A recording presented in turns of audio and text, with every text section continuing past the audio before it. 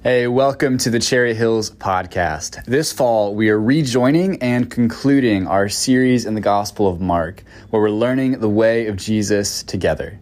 Thanks for joining us. Good morning, friends. Hey, we're in a series in Mark's Gospel towards the end of Mark's narrative account of the life of Jesus. And where we left off last week, Jesus has just been arrested, betrayed, and deserted. So Fritz is going to give our reading on the text this morning, and at the conclusion of his reading, we'll declare together, thanks be to God. A reading from Mark chapter 14.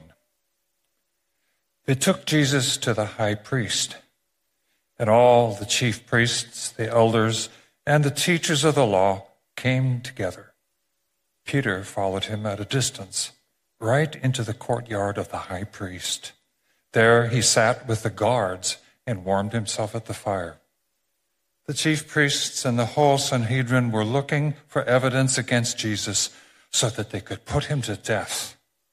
But they did not find any. Many testified falsely against him, but their statements did not agree.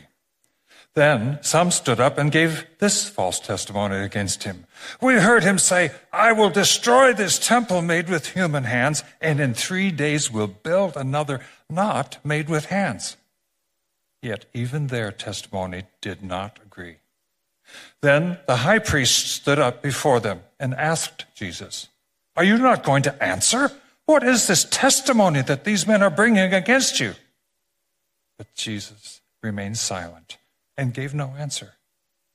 Again, the high priest asked him, Are you the Messiah, the Son of the Blessed One? I am, said Jesus, and you will see the Son of Man sitting at the right hand of the Mighty One and coming on the clouds of heaven. The high priest tore his clothes. Why do we need any more witnesses? He asked. You have heard the blasphemy. What do you think? They all condemned him as worthy of death. Then some began to spit at him. They blindfolded him, struck him with their fists, and said, Prophesy. And the guards took him and beat him.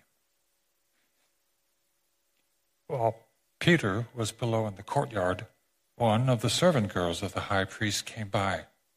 When she saw Peter warming himself, she looked closely at him. You were with that Nazarene, Jesus, she said. But he denied it. I don't know or understand what you're talking about, he said, and went out into the entryway. When the servant girl saw him there, she said again to those standing around, This fellow is one of them. Again, he denied it. After a little while, those standing near said to Peter, Surely you are one of them, for you are a Galilean.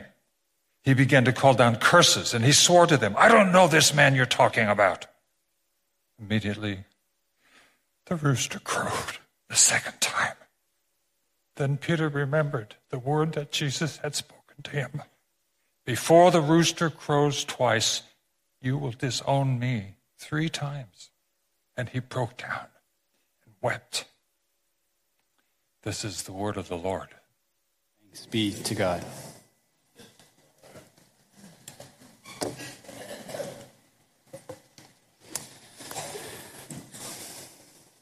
In Mark's story this morning, there are 2 scenes. The first scene centers on Jesus, and the second scene centers on Peter. But these 2 scenes are happening simultaneously in real time. If you were to read this story in a comic book, you might see something like scene 1 over here on this page, scene 2 over here on this page, and there'd be a text box in the middle that says, meanwhile, ... So these are happening at the same time. And it's important that we understand that. Because to see these 2 scenes in connection with one another, to read them in parallel, juxtaposed, placed side by side, helps us draw out what Mark wants us to see in the narrative.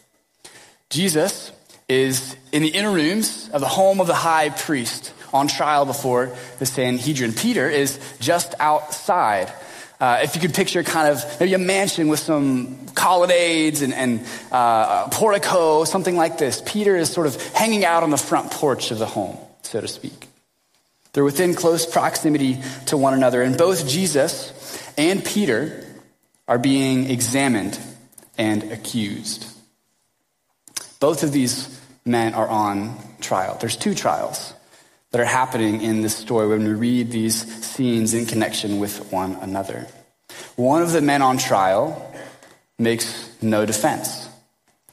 The other man on trial denies with curses every accusation against him. If you're following in your notes, the faithfulness of two men is tested, and the results differ dramatically. Now, you and I face the testing of our faith in small ways on a daily basis. Small ways, here and there. And then sometimes in our lives in profound ways and at periodic moments, big moments, we face the testing of our faith. And I always find it amazing. Some people will say, I want to live my life with no regrets. And man, I do too. But I blew it when I was like 6 years old, and I haven't been able to get it back since, All of us know what it's like to live with failure in the rear view mirror. And so part of what I want us to consider this morning in light of the juxtaposition of these two scenes is how do we reckon with failure? How do we face the fact that we have failed our tests, messed up at our moments of trial? Each of us is acquainted with the reality of our coming up short in life. How do we reckon with that? For some of us, you know what that's like because just this morning you lost your temper on the way here. Others of us, you're here this morning and you still have in mind and you're still reaping the consequences of that bad decision you made 10, 15 years ago, and it haunts you. It's always looking over your shoulder. You're living in the aftermath of that, whatever that is. So each of us knows what it looks like to walk through failure. And at the same time, we want to be part of what's good in the world. We want to be part of the solution to the problems of the world. And we can be. We can genuinely bring the world healing, but only insofar as we reckon with the way in which we are part of the world's problem. Only insofar as we reckon with our own failures and then look to a hope outside of ourselves. So to consider some of these things, let's take a look at the first scene this morning, Jesus' trial before the Jewish authorities. If you'd like to follow along in your Bible, I'd encourage you to do that. It's going to be on page 827 if you're using one of the black Bibles under the chairs, page 827. We'll be in Mark chapter 14, starting in verse 53. They took Jesus to the high priest, and all the chief priests, the elders, and the teachers of the law came together. Peter followed him at a distance, right into the courtyard of the high priest. There he sat with the guards and warmed himself at the fire. The chief priests and the whole Sanhedrin were looking for evidence against Jesus so that they could put him to death, but they did not find any. Now Jesus, just to pause here, he's on trial before this group of people known as the Sanhedrin.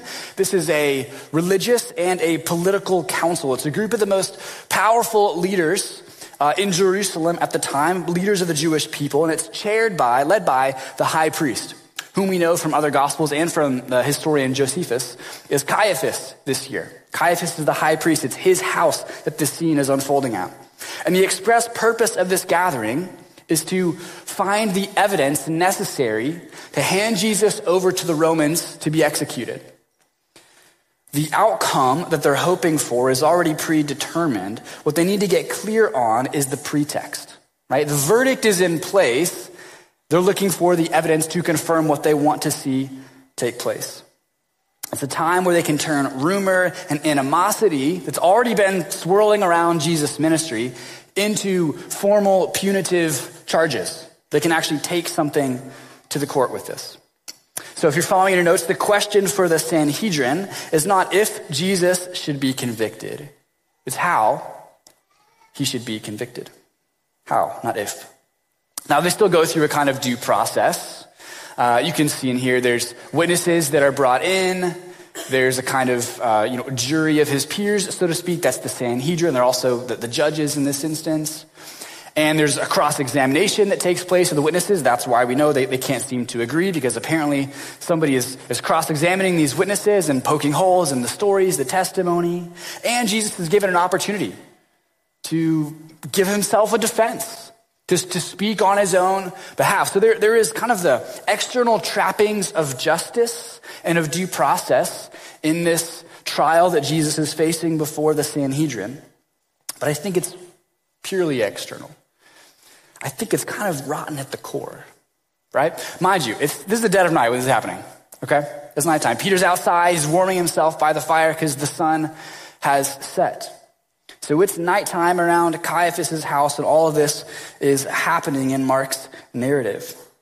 And Mark's narrative earlier had said, this is Mark 14, verse 1 and 2. Now the Passover and the festival of unleavened bread were only 2 days away, and the chief priests and the teachers of the law were scheming to arrest Jesus secretly and kill him. But not during the festival, they said, or the people may riot. It is politically expedient that this whole thing not cause chaos. They don't want that, because chaos means the hammer of Rome. Chaos is bad news for everybody. This is a tense, difficult, politically charged situation, right? The high priest, Caiaphas, he's been appointed by Rome, and he serves only in so much as he can please both the Jews and Rome. So he's got some people to keep happy in this situation. Temple disturbances lead to violence. We know this again from Josephus talks about this, that when there's riots and unrest around the Temple Mount and around Jerusalem, which by the way tends to happen at big pilgrimage festivals like the one happening right now in our story, the Romans squash that like a bug, right? They don't have anything to do. They don't like that stuff, right? So this is a charge. This whole situation is a powder keg. It's a difficult situation. Historians will estimate that during these pilgrimage festivals, like the festival of unleavened bread that they're celebrating, the population of Jerusalem, because of the influx of pilgrims, will swell to 3 to 5 times its normal population. So the city's just buzzing, right? And Jesus is a popular prophetic leader amongst many of the masses, although he certainly has his enemies in high places. And so this is a delicate situation. It requires a little finesse from the Jewish leaders who want him gone. So they genuinely believe that he is a blasphemous person or a false prophet and a pretend Messiah and a would-be. They genuinely believe these things. The Jewish leaders aren't insincere in what they think is wrong with Jesus, but they go through a little bit of a phony process because the people aren't always on their side. And so they need something to happen to Jesus that won't cause a stir, that won't upset the Romans and the mass of the people who do love Jesus and believe in Jesus, or at least believe something about Jesus. So that's the pretext. That's why all of this is happening. That's why Judas is necessary. That's why they arrest Jesus outside the Temple Mount. That's why this trial happens at night. There is some real politics happening here. It's not just a religious debate that's unfolding at Caiaphas' house. There is something greater at stake and a little more complex. It's like a little bit of a legal drama, a political thriller, if you will, that's happening in this scene. And here's why it's helpful for us to understand that. It gives us a little bit of insight into what might be going through Peter and the rest of the disciples' minds. As Peter follows Jesus to Caiaphas' house, what's on his brain? This helps us grasp that a little bit better. If you're following your notes, Jesus' trial presents his followers with a dangerous and unpredictable situation. This is volatile. This is hostile. And Peter has no longer got any script. I mean, we're in the deep end. We are off the edges of the map. If you're Peter, I mean, your head is spinning. What has just taken place? We deviated from the script here in a huge way. And Peter doesn't know how to make sense of this highly unpredictable, volatile situation. There is a great risk to him and to the rest of the 12, to Jesus' followers. This is why everybody deserts him. We'll get to Peter in a moment. Let's finish looking at Jesus' trial. This is the situation. It's dangerous. It's fraught, right? Verse 56. Many testified falsely against him, but their statements did not agree. Then some stood up and gave this false testimony against him. We heard him say, I will destroy this temple made with human hands. In 3 days we'll build another, not made with hands. Yet even their testimony did not agree. So people are brought in who bear false witness against Jesus. We don't know the full details, the full scope of what they say, but one of the charges that they seem to make against him, the thing that gets maybe ultimately him killed, one of the things at least, is that they say, you've come and to destroy the temple. You're going to drop this thing into the dust, and then you claim something ridiculous that you're going to raise it up again in 3 days. And this is sort of true for what Jesus has said. Jesus hasn't claimed that he himself is going to bring the temple to ashes, but he has referred to the destruction of the temple in the future. He has just cleaned out the temple, right? Flipping over tables and expelling people from the court, this kind of prophetic action in the temple.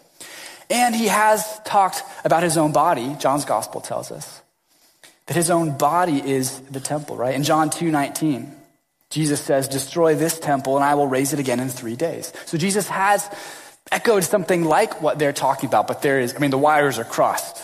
You can tell here. And so these people, they think that Jesus is out to destroy the temple, that he is opposed to the temple, and by extension, the priests who serve in the temple, which are his jury and judges. So this is a serious claim that's being made against him. And Jesus has opportunity to clear all this up. Say, no, that's not what I meant, that's what I meant. But he doesn't do that. So again, nobody seems to be able to agree on who Jesus is and what he's up to. So the charge doesn't stick. And now it's Caiaphas' turn. He takes over. In verse 60, the high priest stood up before them and asked Jesus, are you not going to answer? What is this testimony that these men are bringing against you? But Jesus remained silent and gave no answer. Again, the high priest asked him, are you the Messiah, the Son of the Blessed One? I am, said Jesus, and you will see the Son of Man sitting at the right hand of the Mighty One and coming on the clouds of heaven. And the high priest tore his clothes. Why do we need any more witnesses? He asked. You have heard the blasphemy. What do you think? And they all condemned him as worthy of death. And then some began to spit at him. They blindfolded him, struck him with their fists, and said, prophesy. And the guards took him and beat him. Now this is thick with irony. On the one hand, it's ironic because Jesus has prophesied already this very moment. They are, as they accuse him of being a false prophet, fulfilling his prophecy that he would be handed over to the authorities and sentenced to death. So that's ironic. And then secondly, Jesus has just given them a new prophecy. He's just appropriated the words of Daniel chapter 7, where Jesus has claimed that he is the Son of Man. And he says to them, you will see the Son of Man sitting at the right hand of the Mighty One and coming on the clouds of heaven. He's just given them a new prophecy. And it's an audacious one. It's a bold one. It's a challenge. If you're following in your notes, here's what Jesus is essentially saying. Today you sit in judgment over me. The day will come when I will sit in judgment over you. Today I am subjected to your authority. Someday you will be subjected to my authority. His prophetic words here is saying there will be a great reversal of what is happening in this moment.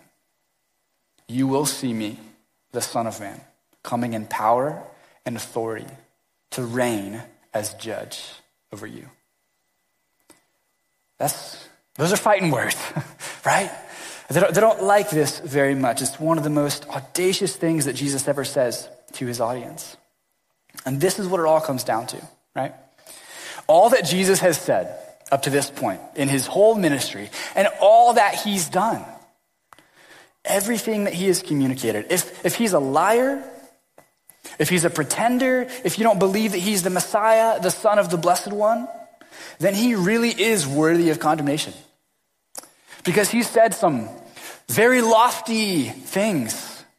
He's made some serious claims. He's done some very disruptive things to the world as people know it, to their expectations, to their values. I mean, what kind of nut job? What kind of narcissist? What kind of schemer says the sort of things that Jesus says? It is genuinely blasphemous unless it is true. Unless it's true. As C.S. Lewis has famously said, I am trying here to prevent anyone saying the really foolish thing that people often say about him. I'm ready to accept Jesus as a great moral teacher, but I don't accept his claim to be God. That is the one thing we must not say. A man who is merely a man and said the sort of things Jesus said would not be a great moral teacher. He would either be a lunatic on the level with the man who says he is a poached egg, that's a great British humor, or else he would be the devil of hell. You must make your choice. Either this man was and is the Son of God, or else a madman or something worse. You can shut him up for a fool, you can spit at him and kill him as a demon, or you can fall at his feet and call him Lord and God. But let us not come with any patronizing nonsense about his being a great human teacher. He has not left that open to us. We must make our choice. So if you are here this morning and you profess that Jesus is the Messiah, that he is the Son of God, then we must consider what claims that makes on our own lives. If that's true, what demands does this have on the way that I live? I think, one of the worst things about American evangelical Christianity, the thing that I think would have Jesus just flipping over chairs and pews in our sanctuaries, is the mass of us. And I'm included at times in this as well. The mass of us who claim that what Jesus said was true and then live like it doesn't matter. Except, of course, when it comes to protest something politically that we don't like, or to show up for a holiday service or something, right? But that's not what Jesus has, the claims that he makes about himself. That lays claim to us, right? More than just those ways, more than just those little things. If you're following in your notes, the one who knew his own fate looked death in the face and said, I am, demands my fidelity. If Jesus is who he is claimed, the Son of the Blessed One, then we have only one fitting response, which is to fall down and worship and obey and surrender and go the distance with him, even into death. Because on the other side of death is life. That's what Jesus has proclaimed about himself. That's what he has called us into. He demands our fidelity. It's a remarkable thing. But it's not just, though, the statement that Jesus makes at his trial that is remarkable in this story. It's not just the statement, it's the silence as well. The silence is remarkable. Notice this with me. In the whole scene that unfolds with Jesus before the Sanhedrin, things are just happening to him, left and right, being said about him. He's receiving all the actions. Just go and count the number of verbs where Jesus is the recipient of the action of that verb. Okay, if you're a grammar nerd, you can go do that, right? He's accused, he's mocked, he's spit on, he's blindfolded, he's beaten, he's questioned. All of these things happen to Jesus. He's depicted as passive through the whole scene. And when he's given the chance to defend himself, verse 61, Jesus remained silent and gave no answer. And when he finally does speak, it's not in his own interest. It's not in his own defense. It's not on his own behalf. You know what's fascinating about this? Throughout Mark's gospel, Jesus is questioned by lots of different people, lots of different occasions. He's questioned by the 12. He's questioned by people in need. He's questioned by religious authorities. He's questioned by the Roman authorities. Jesus is even questioned by demons. And on every occasion in Mark's gospel, Jesus always responds to the question, except here. This is the only time in Mark's entire narrative about Jesus where Jesus is silent in the face of a question and will not give an answer.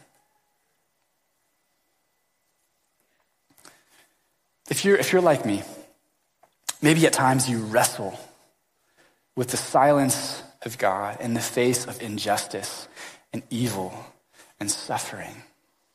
Surely this is one of these times where God seems silent in the face of a great injustice. In his book, Night, the Jewish writer Elie Wiesel, he recounts his own experience, his personal experience, living through the Holocaust and going through concentration camps. And he describes in this book not only his experience in these camps, but the loss of his faith, the loss of his belief in God during his time in the concentration camps. It's just moving, gripping, an horrific narrative that he tells. At one point in time, he tells the story of a young Dutch boy who was taken by the Gestapo from his cabin in the camp and was sentenced to death. And he was stood up on a chair at some gallows next to two other older men. And Elie Wiesel recounts that just before the moment when the chair is kicked, the two men beside him, they shout out for everybody to hear, "Long live liberty." And then the young Dutch boy, and I quote here from Wiesel's book, he does this: "But the boy was silent. Where is merciful God? Where is he?" Someone behind me was asking. Wiesel goes on to recount the prolonged suffering of this boy, and it's not details that I'll get into. It's frankly quite unspeakable. But toward the end of this whole horrific scene, Wiesel recounts, "Behind me I heard the same man asking, 'For God's sake, where is God?' And from within me I heard a voice answer, 'Where he is, this is where, hanging here from this gallows.'" At the time, the silence of God in the face of great evil and suffering and injustice looked to a young Elie Wiesel like the death of God. That's what this scene, that's what this moment is for him. His belief in God died along with that child that day. But years later, Elie Wiesel received the Nobel Peace Prize, decades after this event. And in his speech, he spoke to the fact that his belief in God was not, after all, dead. In this acceptance speech, he says, "I have faith in the God of Abraham, Isaac, and Jacob." There is a divine silence in the world that we do not understand. Just as there is a divine silence at Jesus' trial that is hard to understand. Peter doesn't understand it. Oh, we know from Peter's sword-swinging antics in Gethsemane what he would do. He'd say, "Jesus, speak up. Jesus, defend yourself. Do something. Say something." But somehow, though Peter and we do not yet see it, the silence of God will turn out for our good. If you're following in your notes, Jesus is silent for our sake. He is silent for our sake. Through silence, through the resolve not to speak and act in his own interest, through a radical surrender to the will of God, Jesus proves faithful in his test. Though condemned by man, he is approved by God as the faithful one. And he will soon be vindicated before the eyes of his accusers, just as he promised them, when he is raised up on the third day and will later in the future come with the clouds of heaven. But in contrast to Jesus' faithfulness, Peter, at his test, his trial, breaks faith. Meanwhile, in the courtyard of the high priest, Peter is accosted by a servant girl. Verse 67. When she saw Peter warming himself, she looked closely at him, "You also were with that Nazarene, Jesus," she said. But he denied it. "I don't know or understand what you're talking about," he said, and went out into the entryway. Now, Peter is literally a stone's throw from Jesus. And after this first denial of Jesus, that Nazarene, right, he moves away from the courtyard out into the entryway. He literally distances himself from Jesus, right? Like, get me away from this guy. I don't want anything to do with him. He's taken a risk to be here, to follow Jesus into this area. Think about the fact that that servant girl of the high priest, she likely knew the servant Malchus, whom Peter had attacked with a sword in the garden. He's also a servant of the high priest. They serve in the same household for the same man. So there's a risk in following Jesus here for Peter. But I think this risk that he's taking has more to do with curiosity than with courage. If you're following your notes, Peter wants to know Jesus' fate. He certainly doesn't want to share in it. Peter had been courageous in the garden in the sense of genuinely willing to go to war for Jesus, right? I mean, he will come to blows for Jesus. He would sincerely risk his own life for Christ's victory. But what Peter doesn't understand is that Jesus intends to lose. And it throws out everything that Peter understands about who this person, everything he thought he knew is gone out the window. And so in the court of the high priest, Peter goes from the man willing to kill for Jesus to the man who will deny any association at all with him. A lot can change in one night. And it has for Peter. Verse 69, when the servant girl saw him there, she said again to those standing around, "This fellow is one of them." Again, he denied it. After a little while, those standing near said to Peter, "Surely you are one of them. You're a Galilean." And he began to call down curses. And he swore to them, "I don't know this man you're talking about." So Peter, in an effort to be convincing, he's making oaths. And this is a common practice, by the way, in the first century. You make an oath and you say, okay, if I'm lying, then may I be accursed. May X, Y, and Z bad thing happen to me. And what Peter's doing is he's making the oath knowing that he's lying, willing to receive the curses he's calling down upon himself. This is a severe break with Jesus. It's radical. And it's severe enough to be persuasive to those around him because they don't take him in with Jesus. In verse 72, immediately the rooster crowed the second time. Then Peter remembered the word Jesus had spoken to him. "Before the rooster crows twice, you will disown me 3 times. And he broke down and he wept. Morning is coming, and Jesus' prophecy about Peter has been brought to light.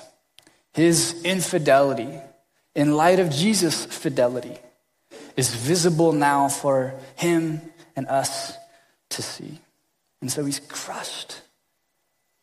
You know, this is the final narrative with Peter in Mark's gospel.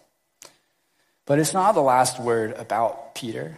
In John's gospel, we get this beautiful restoration story about how Jesus pursues Peter and reinstates him. And do you love me? Do you love me? Do you love me? You know? In Mark's gospel, we don't get all that, but we do get this one little hint that I love because Mark is subtle. He's a subtle writer.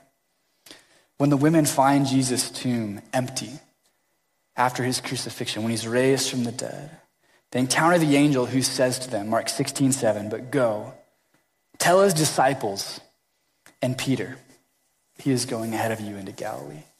There you will see him just as he told you." It's that little phrase, "and Peter." It signals that Jesus just doesn't want the 10 who didn't deny him.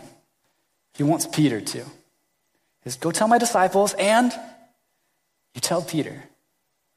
He needs to know about this. He needs another moment with me," right? If you're following in your notes, Jesus' fidelity to Peter overcomes Peter's infidelity to Jesus. And this, friends, is the gospel. This is the heart of the gospel. We've all been tried and found wanting.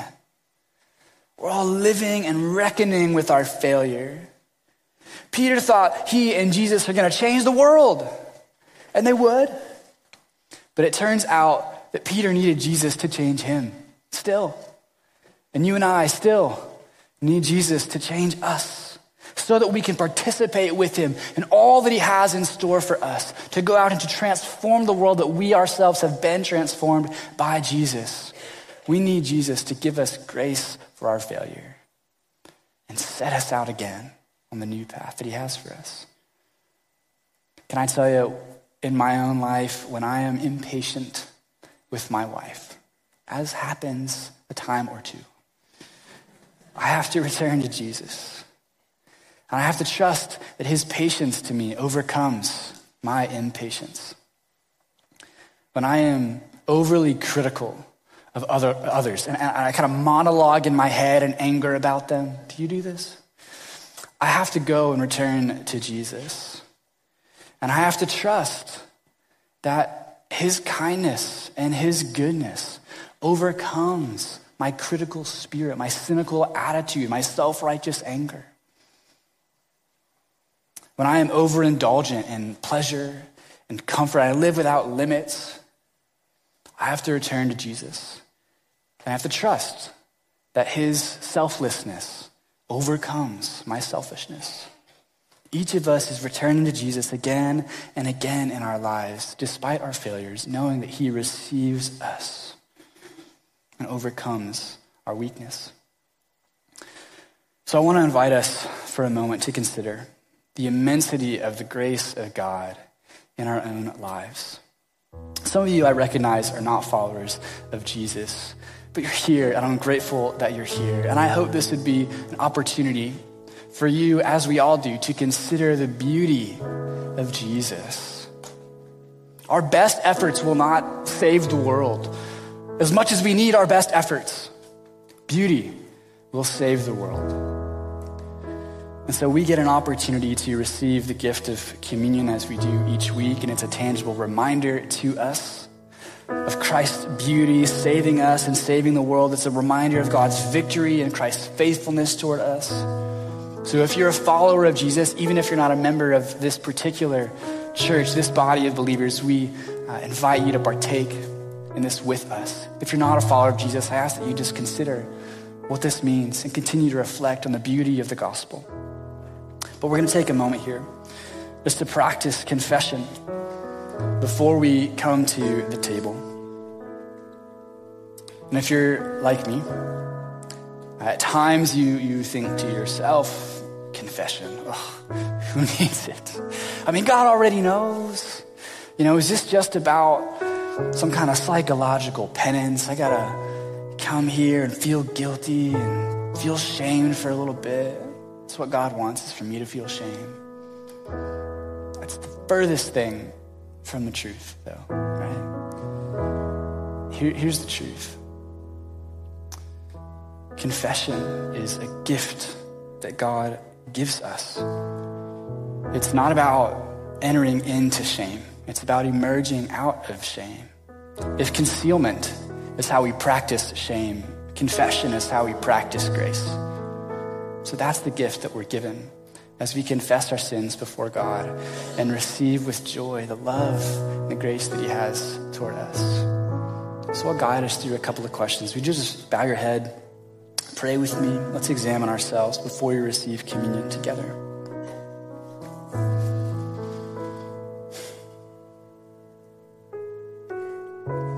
In just the quiet of your own space with the Lord, just consider, where in my own life have I experienced failure? Where do I need to reckon with my own weaknesses and inadequacies? Is there somebody that I need to be reconciled with? That I need to go to and apologize and not make excuses and not cover up and not diminish and just say it how it is.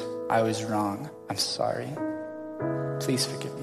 Do we need to be reconciled to somebody? Are we living in such a way We don't have good boundaries and accountability in our life, and so we're just wreaking havoc, chaos, the decisions that we're making, held captive to things. Do you need to establish better limits in your life so that you can live with discipline and restraint and holiness before God? We may need help to go and to do that.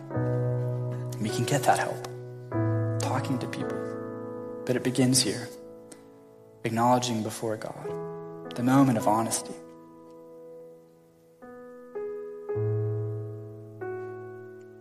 Take just one more minute in silence before God.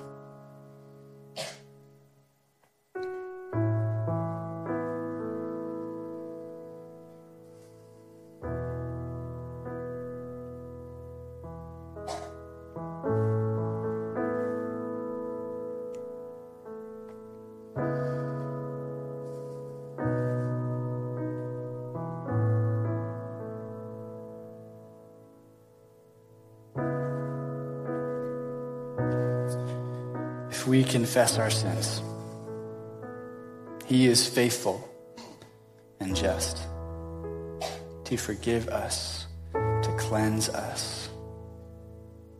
He has proved faithful in the past at his own trial, and he will always be faithful, overcoming our own faithlessness. Lord Jesus, we receive from you the love and the grace that you have for us. Thank you, God. Thank you. Amen. Thank you for listening to this week's teaching. If you'd like more info on our church, you can visit our website or find us on Facebook.